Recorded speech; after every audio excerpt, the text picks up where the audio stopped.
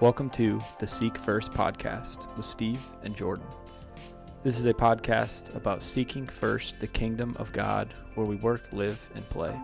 The content of each podcast will correspond to the current sermon series at Ontario Christian Church, current events that rise up, and also to the church calendar.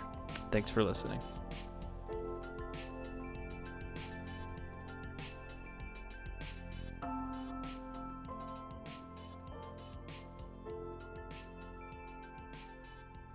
Welcome back to the Seek First podcast with Steve and Jordan. Today we're going to be doing episode 9. Doing episode 9 today. Out of the message, we were in 1 Thessalonians chapter 2 verses 17 through chapter 3 verses 5. Steve preached a great sermon, in my humble opinion. And we were talking about Paul and his desire to be with those at the church at Thessalonica and how Satan hindered them, and Satan putting up roadblocks sometimes when we seek to do gospel ministry. And he did this for Paul, and then Paul found a way around it by sending Timothy and whatnot. But we want to focus on what do we do when there are roadblocks to our gospel work, or sometimes Satan puts up roadblocks. He likes to hinder the gospel being furthered, but we'll also get into later. Sometimes God stops us from doing certain things as a result of our pride or our sin or whatever it may be. So, Steve, any introductory thoughts you want to offer on that? Yeah, in the sermon, we talked about how Satan has a tendency to hinder us, specifically from that scripture in verse 18. And we gave the definition from a Bible commentary that says to hinder somebody is to cut a trench between oneself and an advancing foe to prevent his progress. And I know you're going to get in this in the scripture you're going to pull up here in just a minute, but there's a couple key words even in that definition. The enemy is cutting a trench, so he's creating an obstacle for the foe to get across. And I like the phraseology used in this where it says an advancing foe. So the reality is that it's not just somebody sitting there. In order to be a true foe, you have to be doing something against somebody. So in this case, being a Christian, a follower of Jesus, we're advancing the gospel of Jesus. We're moving with it. It isn't just sitting still. It's movement towards Christ and towards others. And that is when the enemy knows this is an advancing foe, so I've got to cut them off somehow. I've got to keep them from advancing any further. So he cuts a trench to keep us from doing that. And I thought that was kind of helpful for me, at least, with considering when it comes to this specific topic, that if you're just sitting on the sidelines, the enemy's already won. Mm-hmm. And then in this case, especially what you're going to bring up scripture-wise, the enemy really only has to cut a trench or hinder us if we're actually doing something. And so just kind of be aware of that going on here, specifically with what Satan's up to in the scriptures you're about to share when it comes to advancing the gospel. And that's the focal point as believers, as we advance the gospel with this specific case, with Satan hindering us. We just to be aware of that context as we kind of read some scriptures here forth. I know you had something in Acts that you wanted to share, so let's jump there if you don't mind. Yeah, so just to kind of set the backdrop, we're going to be in Acts 12 for a brief moment. Peter has just, he had this weird vision from God that he was trying to figure out what it meant, and this takes place in Acts 10, and then eventually all of that culminates in Peter opening his mouth to the Gentiles and proclaiming the good news of Jesus Christ. And right after that, the Spirit falls on the Gentiles. And so obviously, like, Peter's a big threat in the kingdom of God to Satan. He is an advancing foe, and he's doing the gospel work. He's doing the gospel ministry. And, I mean, just, again, in the context of the Gentiles, like, this was crazy.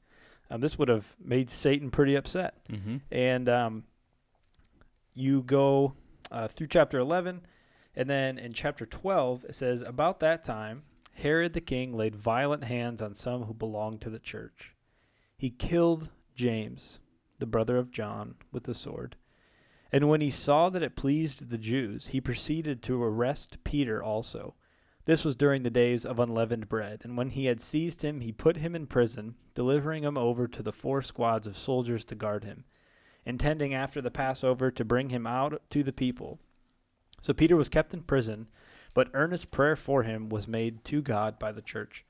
And so we see Peter, again, he is moving the gospel forward. He is an advancing foe. He is a threat in the kingdom of God to the prince of the power of the air. And sometimes the enemy's roadblocks or his hindrances, we tend to like over spiritualize them at times. But Satan used another person to hinder Peter, or he thought he was hindering Peter. He used Herod to arrest Peter and also killed James. And yeah, just reflecting on that, like, again, like you said, Peter wasn't on the sidelines. Peter was advancing. He was an advancing foe, and then he was imprisoned for it. And just pausing to make the point, we want to be a threat with how we proclaim the name of Jesus and embody his presence to the world. We want to be a threat to Satan.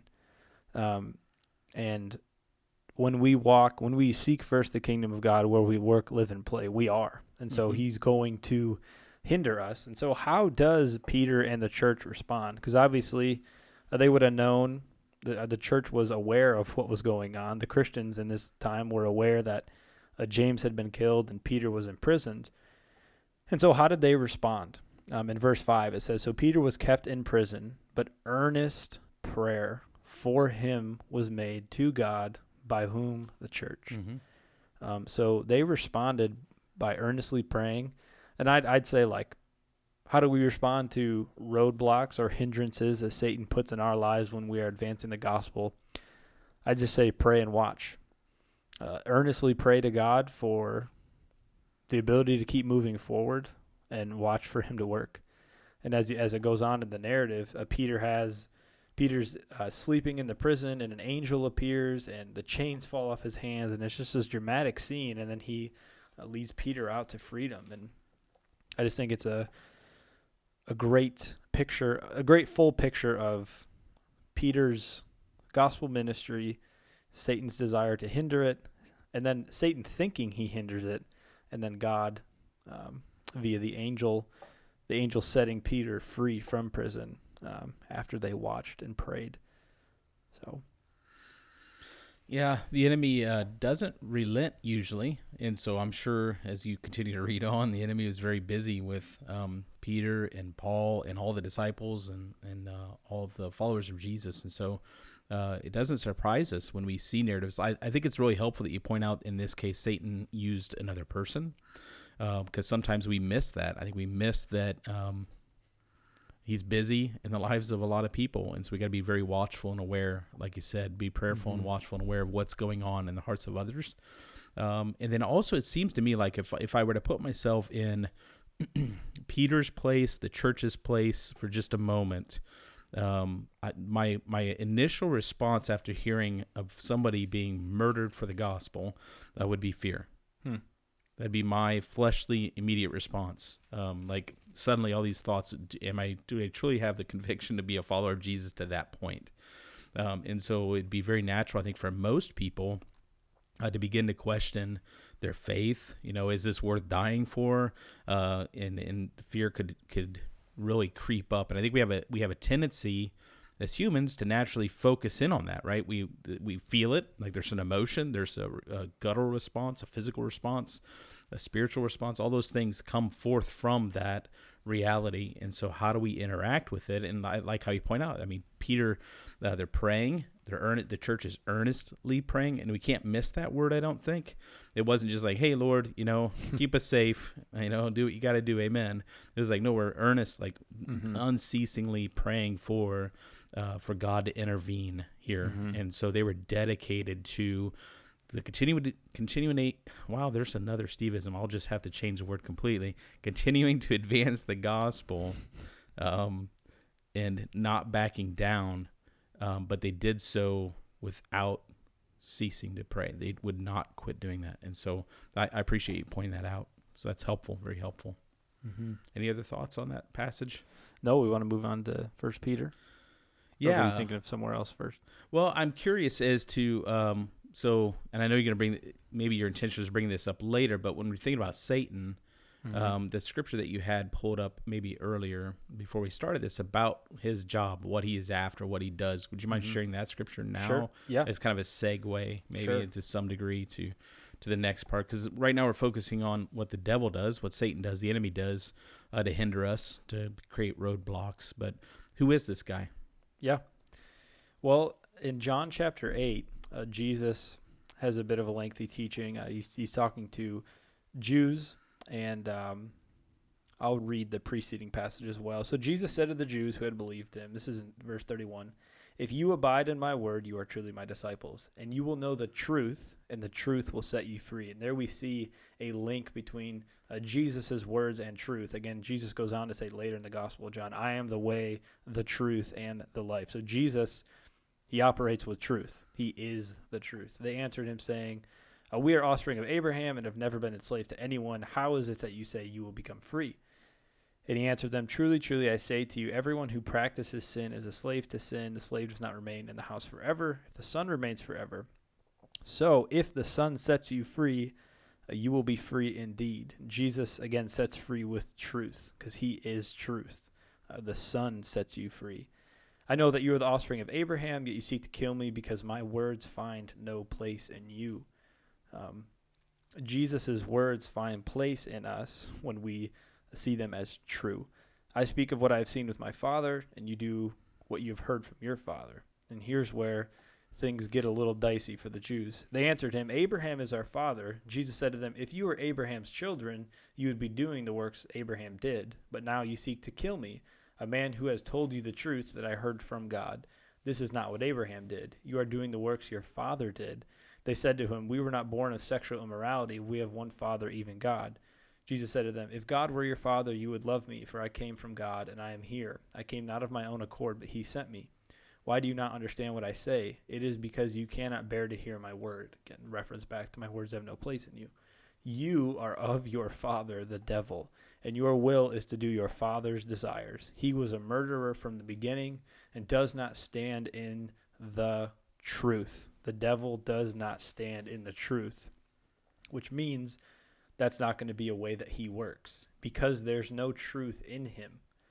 When he lies, he speaks out of his own character, for he is a liar and the father of lies. And there it's like the devil is the father of lies.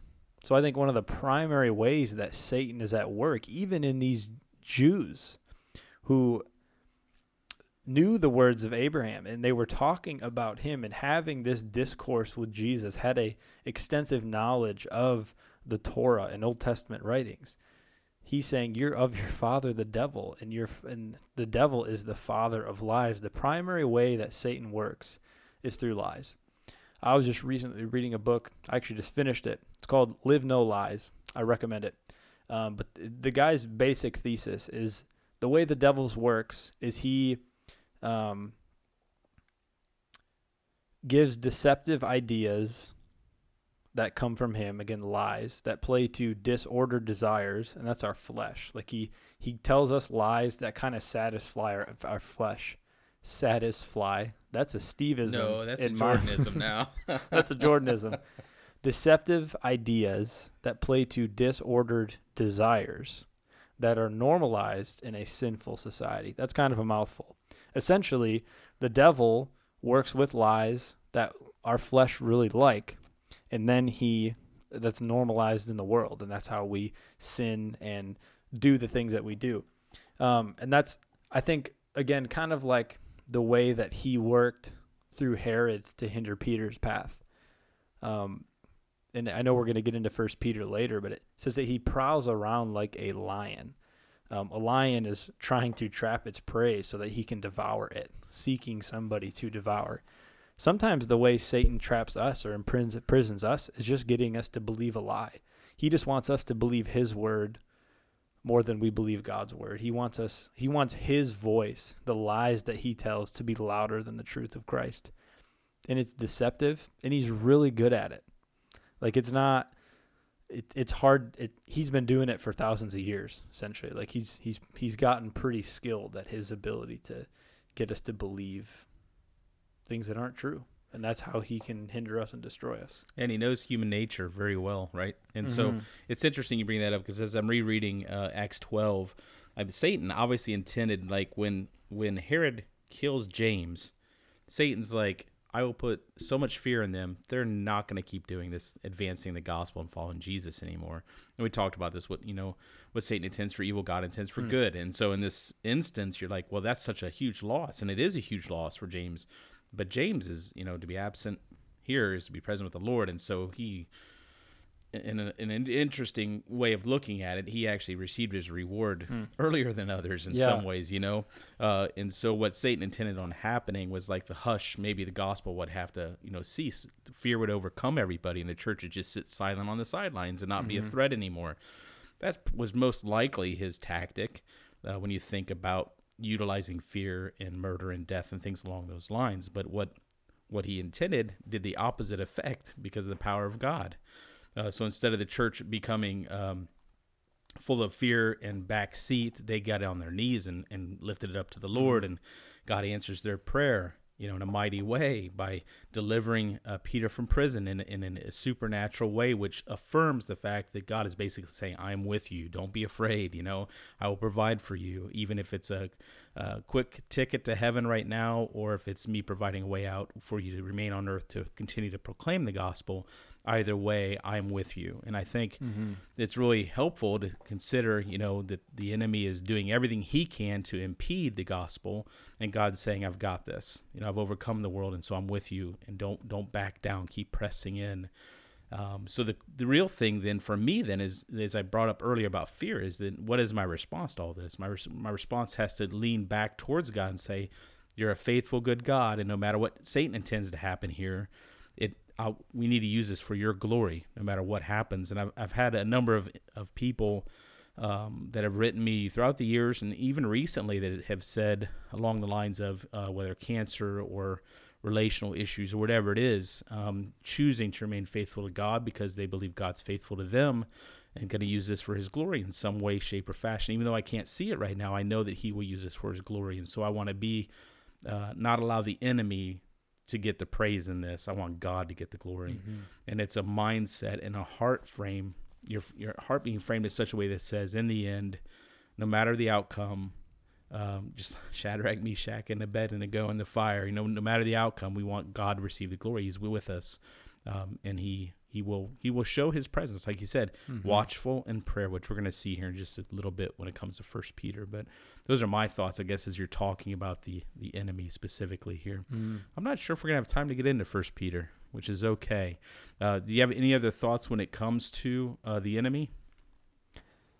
Yeah, we kind of made this point earlier, just like being a threat, and if he impedes your way, then that means you are a threat. I think, like, if he's impeding your gospel ministry, it means your gospel ministry is that gospel ministry.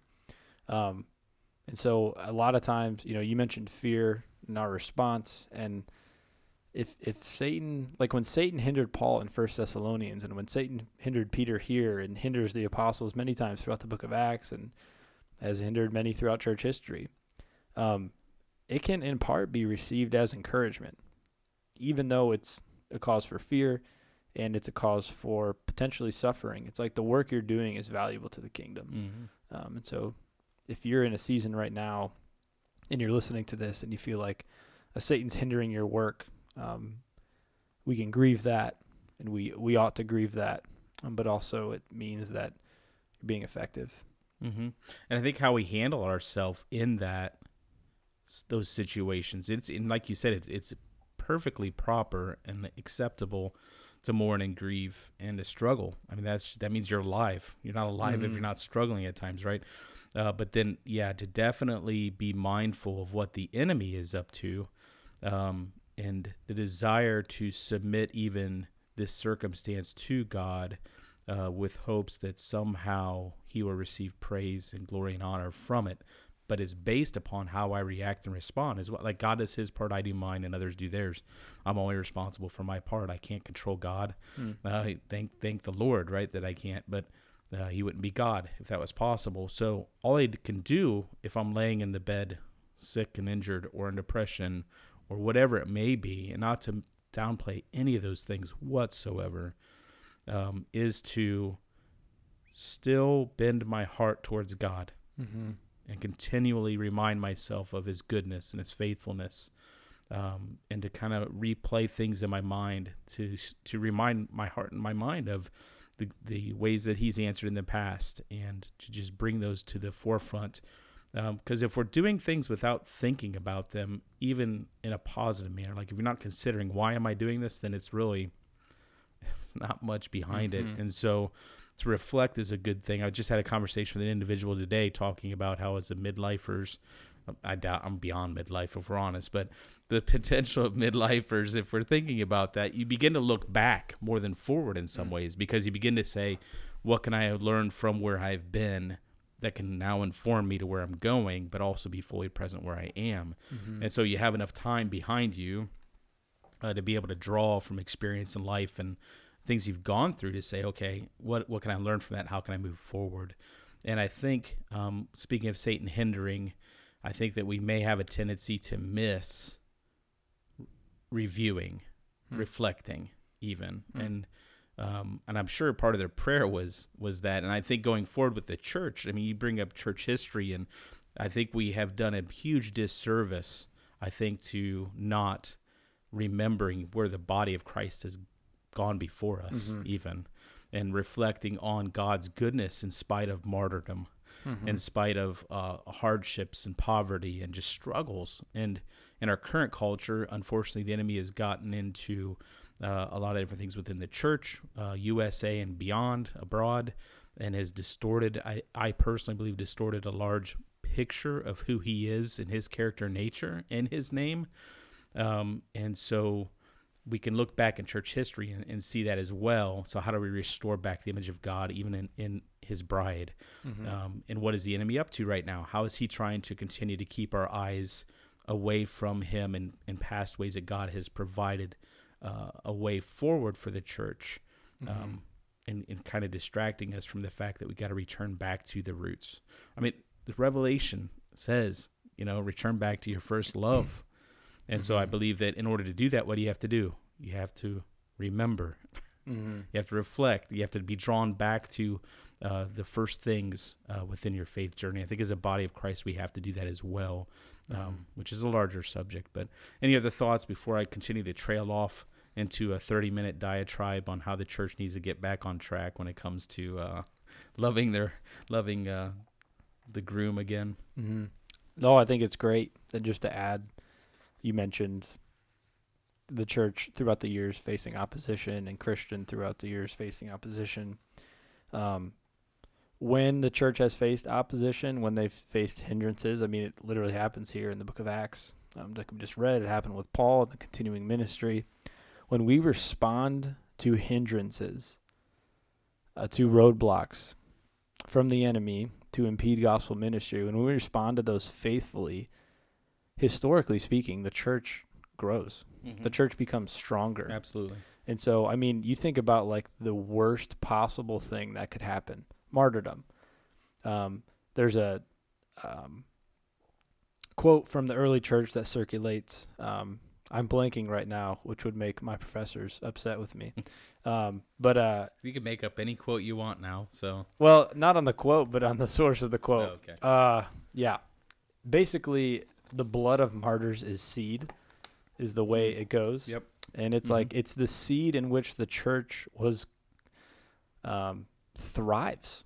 It somehow, it's what Satan intended for evil, God intended for good. And so there's hindrances in your life. There's hindrances culturally to the advancing of the kingdom. It's not a time to cower back with the light and walk into darkness. It is a time to lovingly embody truth in our culture. And when the church has done that historically, when we reflect on that, we ought to be of good courage, because it's often ended in more people coming to know Jesus, more deep communion with Jesus, all those things. Yeah, it creates movement, and you have to be really cautious to keep your eyes on Christ, because there can also be this movement back towards self, which we'll hit another podcast. But yeah, absolutely true. The Completely quote was true. from Ignatius. I knew you'd get it eventually. It just, if I chat long enough and fill time, you'd find out who they. He'd come back. Yeah, there you go. Good deal. Any closing thoughts, practical applications, or anything along those lines as we're thinking this through? If we encounter hindrances, let's pray and be watchful. Earnestly pray and be watchful for God to move and redeem and reorient our path. Absolutely, and it means that we have to believe in the power of prayer anyhow, right? Mm-hmm. And the power of the one we're praying to, trusting that God in His time and in His might will answer, and in His way, which is the hardest part sometimes. We may end up like James, or we may end up Peter. It just really depends on what God's up to in that instance as well. In either way, we're with the Lord. Mm-hmm. And that's ultimately what matters, to do right in the Lord's eyes, and to seek His will and to live it out. So thank you so much for listening. We had intended on doing another whole part, but we will save that for another podcast. Having to deal with God and roadblocks. When God puts a roadblock in your way, we'll hit that next time. So stay tuned. Thanks, and God bless.